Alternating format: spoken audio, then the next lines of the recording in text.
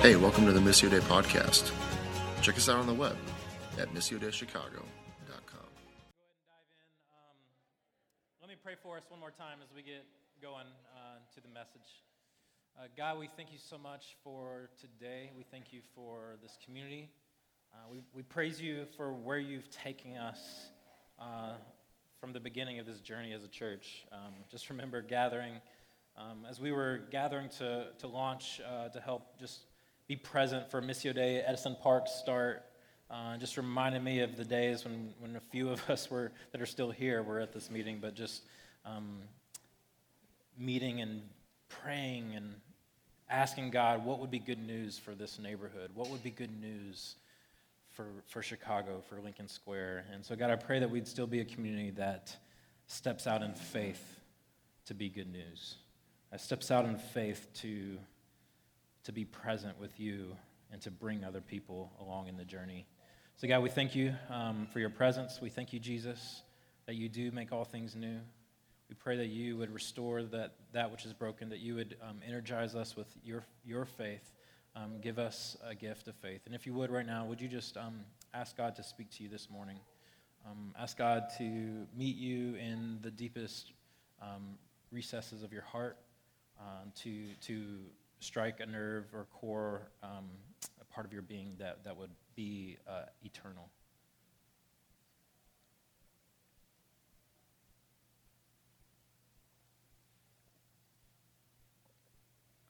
God, we love you, and we thank you for this time. In Jesus' name, amen. Amen. If you have a Bible, I want you to turn to a couple places. One is Exodus 33, and then you can save Mark 6 if you want, but Exodus 33 is probably where we'll begin today. So today I wanted to talk to you about this phenomenon of this second wind, right? Like second wind is this phenomenon that is like often with athletes or those things. I'm not able to play sports that much anymore. I used to love playing sports, but now the one thing I do that I hope I can continue to do until I'm an old man is play racquetball. I love playing racquetball. Many of you know Scott Rabinowitz. He used to be part of here. He's now at Missio Dei Uptown. He's my racquetball partner. He hurt his back, and I haven't been able to play racquetball for months. So if anybody wants to play racquetball, please let me know. Love to get together. Need a new racquetball partner. But we'll get together and play sometimes for 2-3 hours straight. And just like running all over the court, making crazy. Sometimes we're just making crazy shots, and we're like, oh gosh, how amazing would it be if we could see the replay? We just reliving days, like trying to relive as if we're something and we're not. We're just normal dudes playing racquetball. But there's some days where you're just playing so hard, so straight, and we're just usually like I'll win maybe the first game, and then I'm too tired, and he wins all the other games because he's a much better athlete. He used to play college basketball, and he's a better athlete than me. But there was one day where I was just exhausted. We were both exhausted. We were just both flat out exhausted, and something came over me where I just started to play like a hero. I was just like, something came, I was so tired, but I just went out and just came back and had this amazing game. And I go and I take home my son Jude because I have some childcare there. And I mean, when I play sports, my face is like blood red. Just gets blood red. And I'm just like sweating, exhausted, tired. And my 3-year-old, like, it was bad enough to where my 3-year-old was like, Daddy, are you okay? And I was like, yeah, I'm good. And something came over me in my body where I think it was death. It basically took over my body, and I just like got home and passed out. Just was gone. Took a nap, just dead for the rest of the day. But in the moment of the game, like I was so tired, but I didn't even feel like I was tired. It was what they call a second wind. I was looking at Wikipedia. It says second wind is this. It's a phenomenon in distance running, such as marathons or road running as other sports, where an athlete who is out of breath and too tired to continue suddenly finds the strength to press on at top performance with less exertion. So they're able to perform at top performance but with less effort. And it's feeling similar to a runner's high, but the most obvious difference is a runner's high occurs after the race. And so I think a lot of us, we want this, I thought, well, man, if this is a physiological phenomenon, of a second wind. Like there's got to be a spiritual phenomenon of a second wind. And I think that just is a word for us as a church, that it is time for Missio Dei collectively to discover our second wind. Is a time for us to press into a sense of where we can do more with less effort and beyond exertion because of the power of the Spirit. That we can do more than we could ever ask, dream, or imagine because of His presence with less exertion, but yet somehow we individually discover this second wind in the second season of life, the second half of our lives, that where we are able to somehow be as close to Jesus and more in love with Jesus than we ever were when we first came to know Jesus, but yet in a way that's completely more mature and holistic. And I think that there's this sense where, I love it, it says that it's similar to a runner's high. We all want the runner's high, right? We all want the runner's high is like when you finish the race. You finish the race, and then you feel that euphoria, that sense of, oh man, I can do anything. I'm on top of the world. But a second wind is different. A second wind is when you've hit the wall. When you hit the wall in life, and out of nowhere, you journey through the wall. And so what is it? I want to look at, in Mark 6, when Jesus is walking on water, we're going to look at this idea in further detail. Before we do, I want you to have your Bible open to Exodus 33, because I want to give some backstory that's going to help you understand this passage and help you understand how we get this second wind. So I taught on this passage in our Holy Spirit series, in which when Moses, this is way back thousands of years before Jesus, Moses would meet with God, and it would be an intimate meeting, and the Old Testament says that no one could really see God's face and live. But what the Lord said to Moses is, Moses said, God, show me your presence. He says, this very thing that I have spoken to you, for you have found favor in my sight, and I know you by name. And Moses said, please, God, show me your glory. Show yourself to me. Show me your face. I want to see you. I want to know you.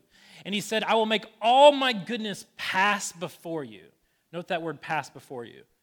And I will proclaim before you my name, the Lord. And I will be gracious to whom I will be gracious, and I will show mercy on whom I will show mercy. Next slide.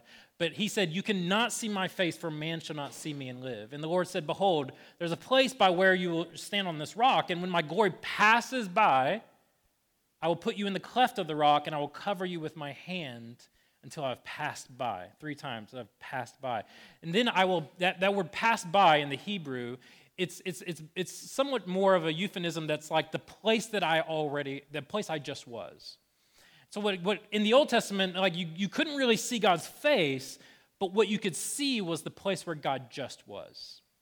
That you couldn't contain him, you couldn't touch him tangibly, but the place that he just was, that's where God shows up, and you could see where he was. And he says, then I'll take away my hand, and you shall see my back, but my face you shall not see. So, in the Old Testament, when God revealed himself, it was, I'm going to reveal to you the place I just was. I'm going to pass by you. You got that? Now turn to Job, or go ahead into Exodus 34. So then he says, the Lord, verse 6, pass before him and proclaim, the Lord, the Lord. This is the most clear statement of who God is in the Old Testament. It's quoted in the Bible more than any other verse. God says that I am a God of mercy, gracious, slow to anger, abounding in steadfast love and faithfulness. And so God said, this is who I am. This is my character. Now I want you to go to Job chapter 9.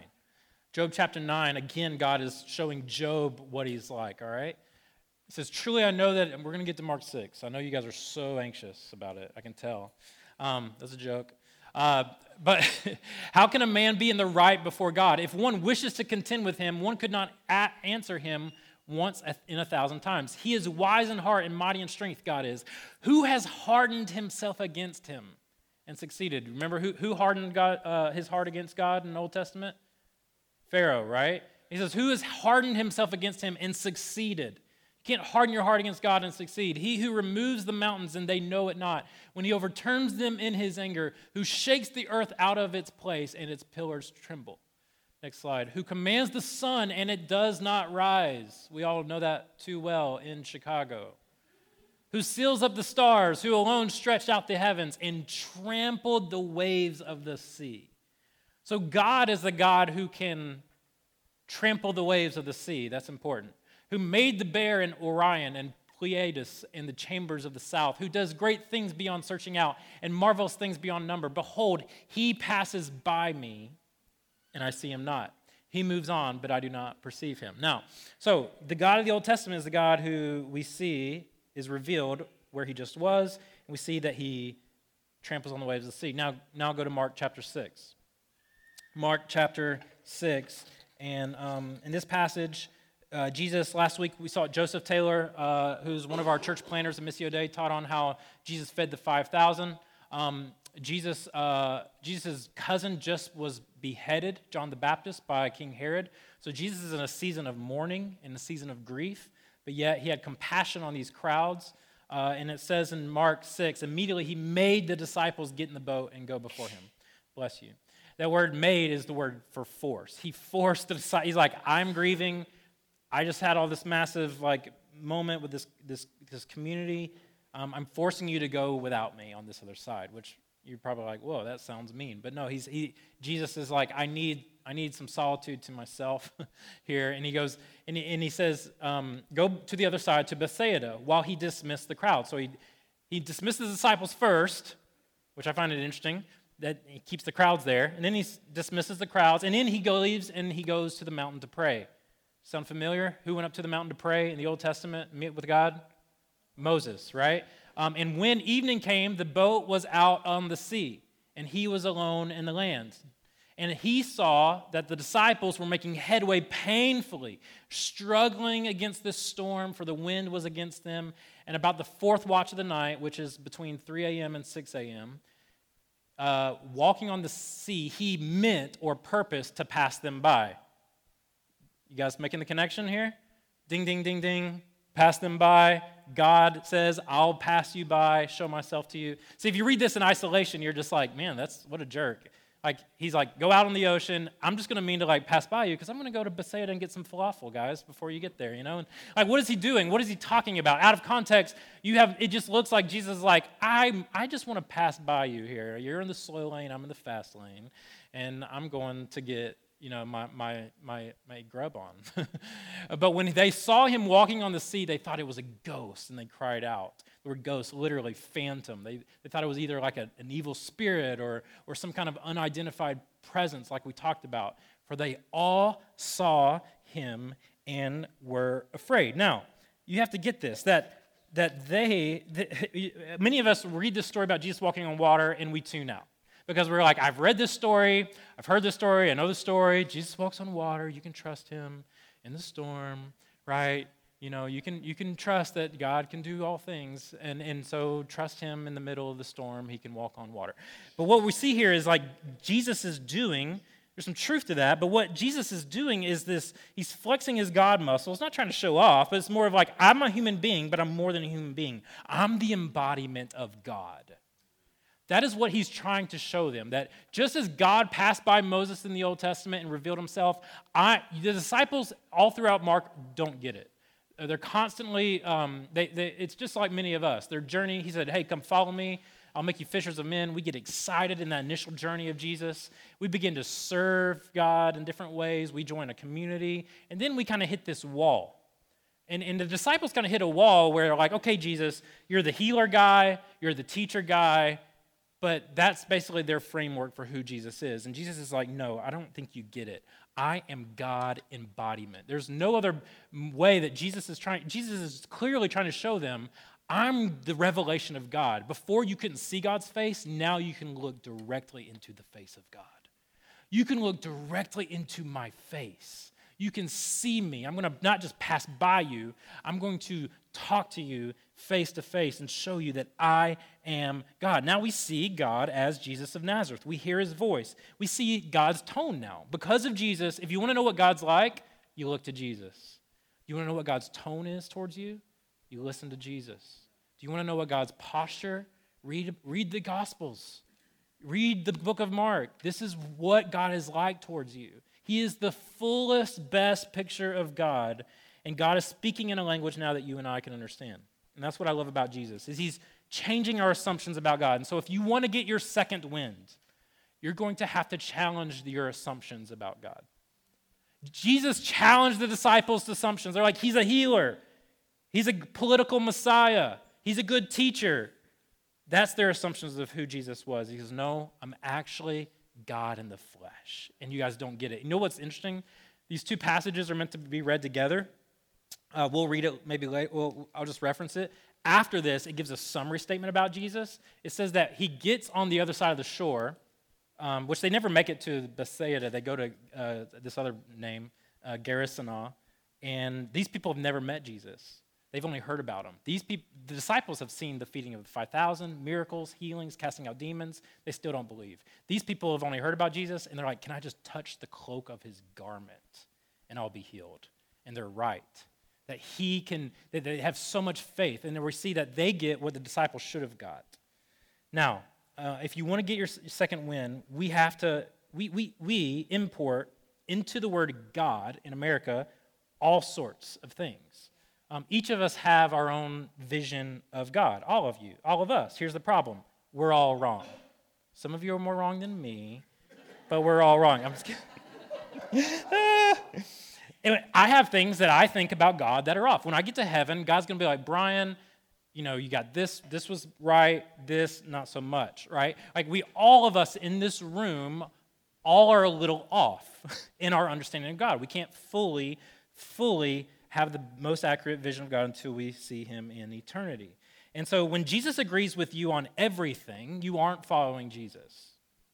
Like if Jesus lines up perfectly for your vision of your life, I would challenge and ask you and consider you to realize that it may be that you're following a false vision of Jesus. And so Jesus must challenge you if you're following him. Now, this picture of Jesus, he if we're going to get our second wind, we have to understand our brokenness. That's the second thing I want to show you. First, we have to change our assumptions about God, challenge our assumptions. Second, we have to have a greater awareness of our brokenness, right? We have to have a great awareness. The disciples in this passage do not have that awareness yet.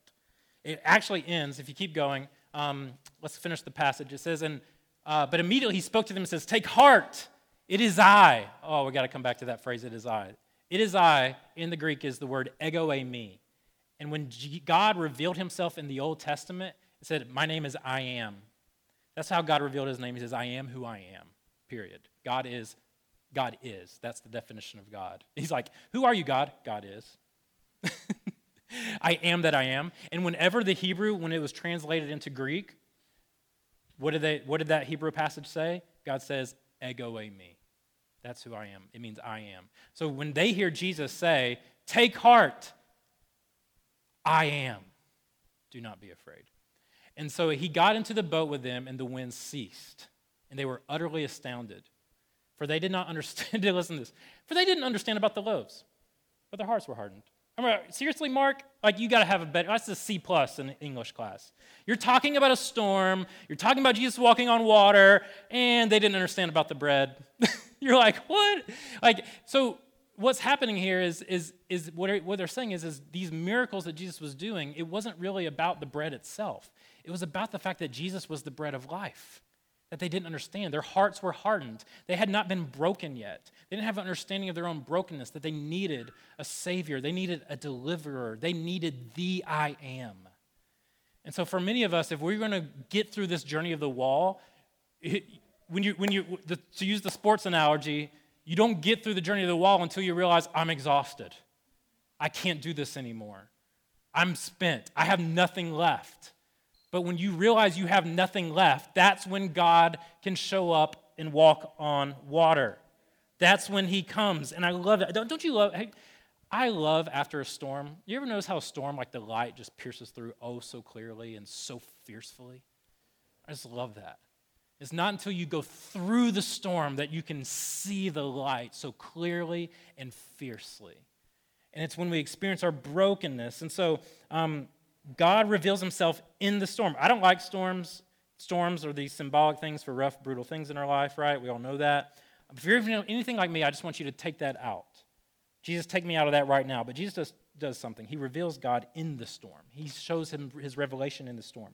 So we see God in the storm, in the crisis, in the diagnosis, in the brutal pain, and that which is hard. That's where we experience God, and that's where we learn more and more what God is like. And God's plan for you, always, God's plan for you is better than your plan for you. God's plan for you is always better than your plan for you. It doesn't mean that the cancer or the storm is God's will or he made it happen. It just means that whatever happens, God can bring good of it no matter what. Jesus can walk on water. So whatever it is that God's heart for you, your life, if you're living in like God's heart for your life or the antithesis of God's heart for your life, you follow a Jesus who can walk on water. He can bring good things out of divorce. He can bring good things out of abuse. He can bring good out of failure, disappointment, anxiety, depression, addiction. All you have to do is let him in your boat, as cheesy as that sounds. And if we're going to get this second wind, we have to, I want to talk about two things together here. We're going to have a greater faith in the mystery of God. If we're going to get a second wind, we have to have a greater faith in the mystery of God, and second, we have to have a greater detachment. And I'll get to explain what those things mean, but first, a greater detachment. Detachment is this great secret of interior peace.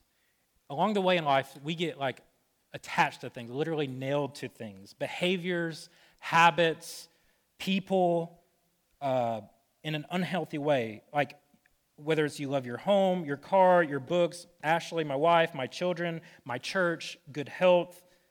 Like you and I rarely realize how attached we are to something until God removes it.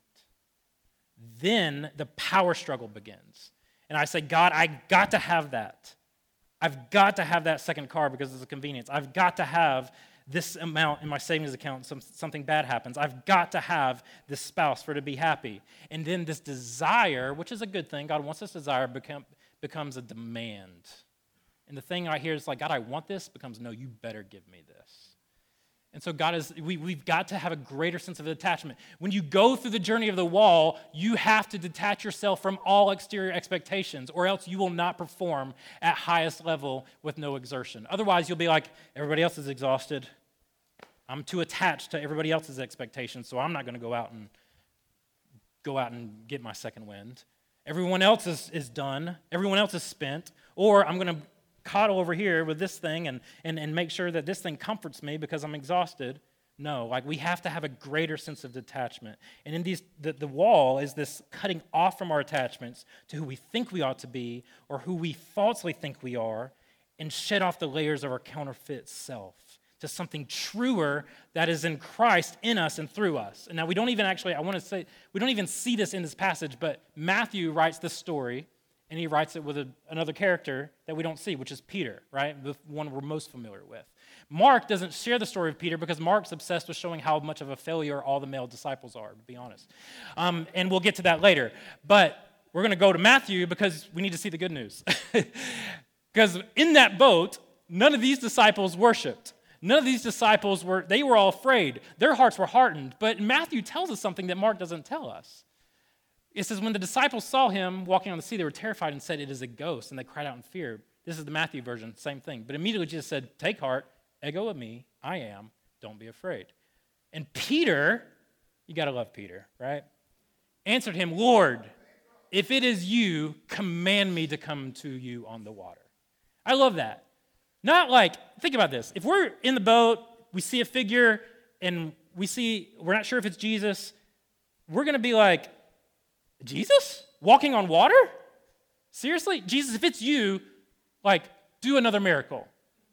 No, that's not what Peter says. Peter says, if it's you, call me to walk on the water. Do you see that? Basically, if it is you, you make me the best me I can be.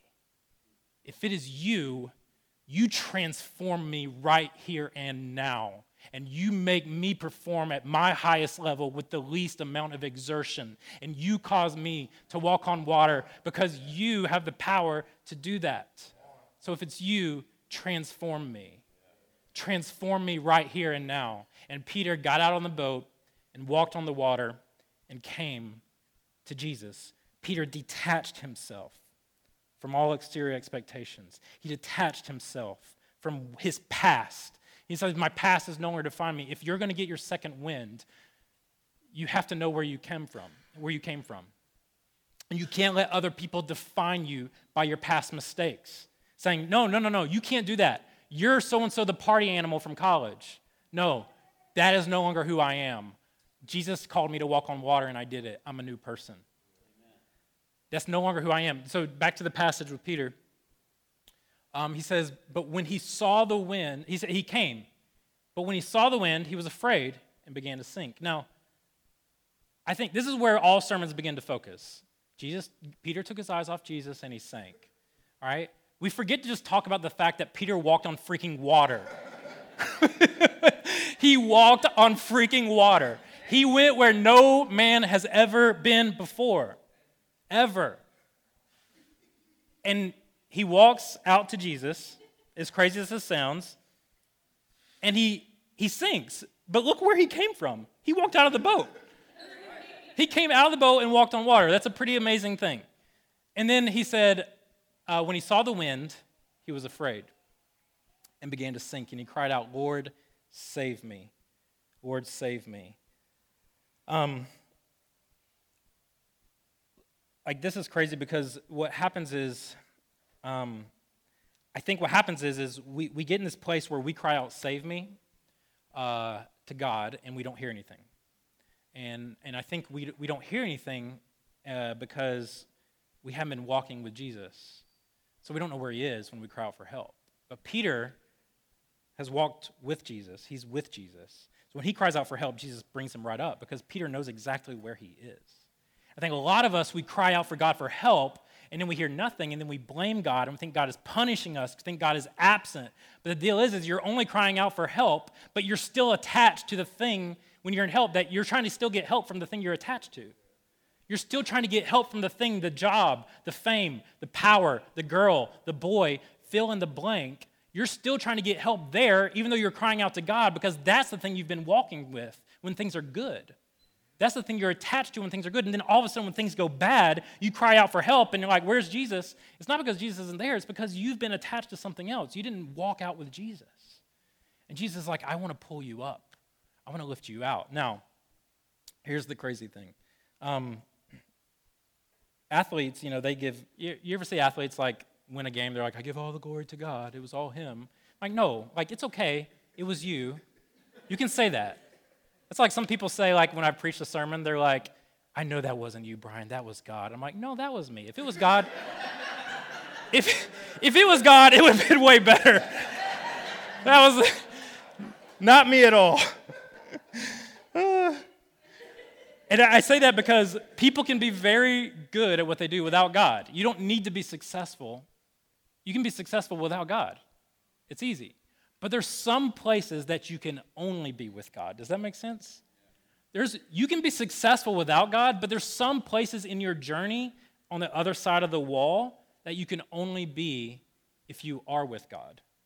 And he's out there with Jesus, and he sees this moment, and he says, God, I'm all yours. You've heard him. He's called us Missio Dei. You stepped into a territory you could never walk before.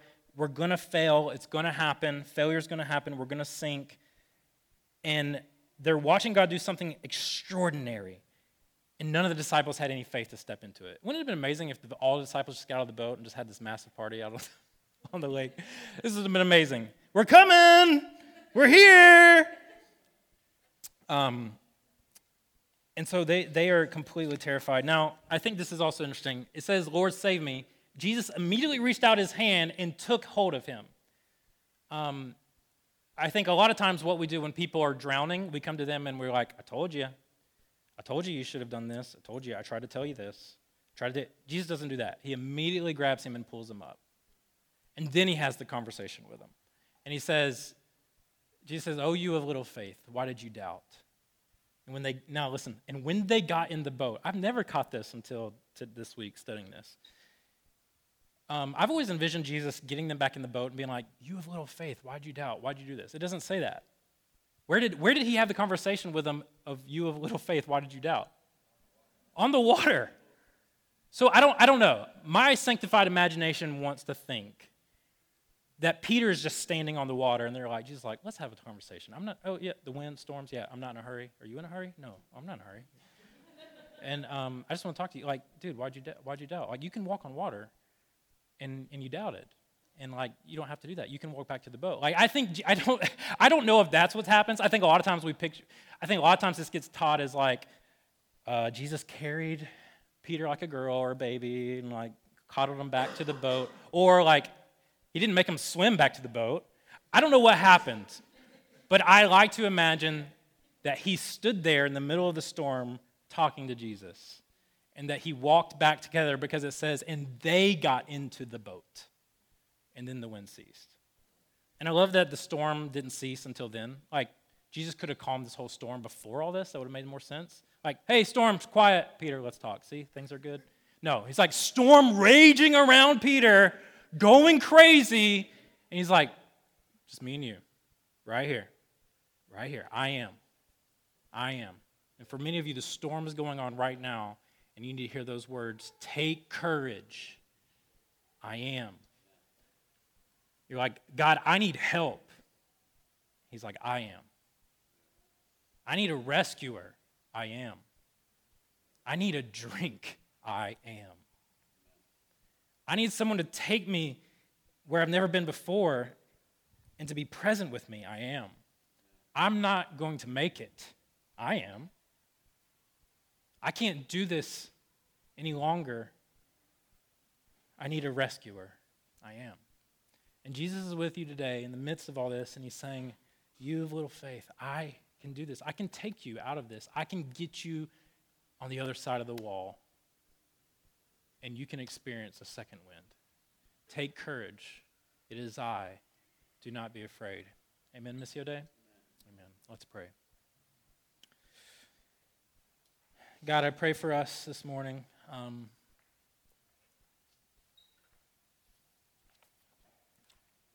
Pray that in this room that we would get up, that we'd have the courage to get up after we've drowned, to see that you are there with us.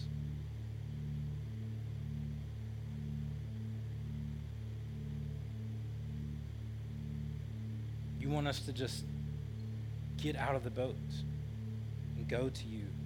Take the risk. For many of you, you've seen where you've come from, and you look at your past. And when you look at your past, it tells you you're being defined. You're defined by your past. I could never, because of my past. I could never this because of my past. I could never overcome. I could never experience the other side of the wall of this, the thing that I'm facing. I'll never get to the other side. I'll never experience a second wind. I'll never live that life. And God is here to say that you are not defined by your past. That I know things feel scary to you right now. I know things feel overwhelming to you. But you are not defined by those things. Because your God is a God that walks on water and doesn't pass you by. He looks you right in the face, says, take courage. It is I. Do not be afraid. So God, I pray that you would bring courage to us this morning. Courage to walk on water with you, knowing that we are going to fall, but you're going to be right there to save us. Help us detach from the cares of this world. Detach ourselves from the things we hold on to so with clenched fists. God, right now for many of you, the call is that you would just let go of the outcome that you're expecting. Let go of the thing that you're wanting. Let go of the thing that you're demanding of God to do for you. And replace that clench holding Jesus' garment. Holding just the hem of his garment and saying, God, heal me. So God, would you move in us? Would you create God, we are eager to discover a second wind here. We are eager, God, with anticipation to hear how you're going to move this year at Missio Dei Lincoln Square, how you're going to save, how you're going to cause more people to fall in love with Jesus than ever before, how you're going to see injustices made right more than ever before, how you're going to bring your Spirit and fill others with your Spirit than ever before. God, we stand exhausted, but we know you will cause us to live a life to our full potential with little exertion. I don't know what else is good news other than that, Missio Dei. So God, would you do what only you can do? In Jesus' name, amen. Amen. You guys stand as we worship. We're going to worship and sing some more songs. We're going to take communion and remember Jesus' death and resurrection for us. To my right, there's a bread that represents his body, and the cup represents his blood spilled for you. And as you come, I pray that you would just meet Jesus. Whatever God's speaking to you. And then we have prayer leaders that are going to be available. If we could have our prayer leaders stand up here today, to my left, next to the speaker. We'd love to pray for you. If it's you don't even know what you need to do right now, but you know that you need to you want God, blow a new wind in me. Blow a new wind inside of me. One of the reasons I think Jesus kept the storm going was because when Peter got in the boat, Peter knew that there was a stronger wind inside of him than the wind blowing outside of him. So we want to come and pray that God would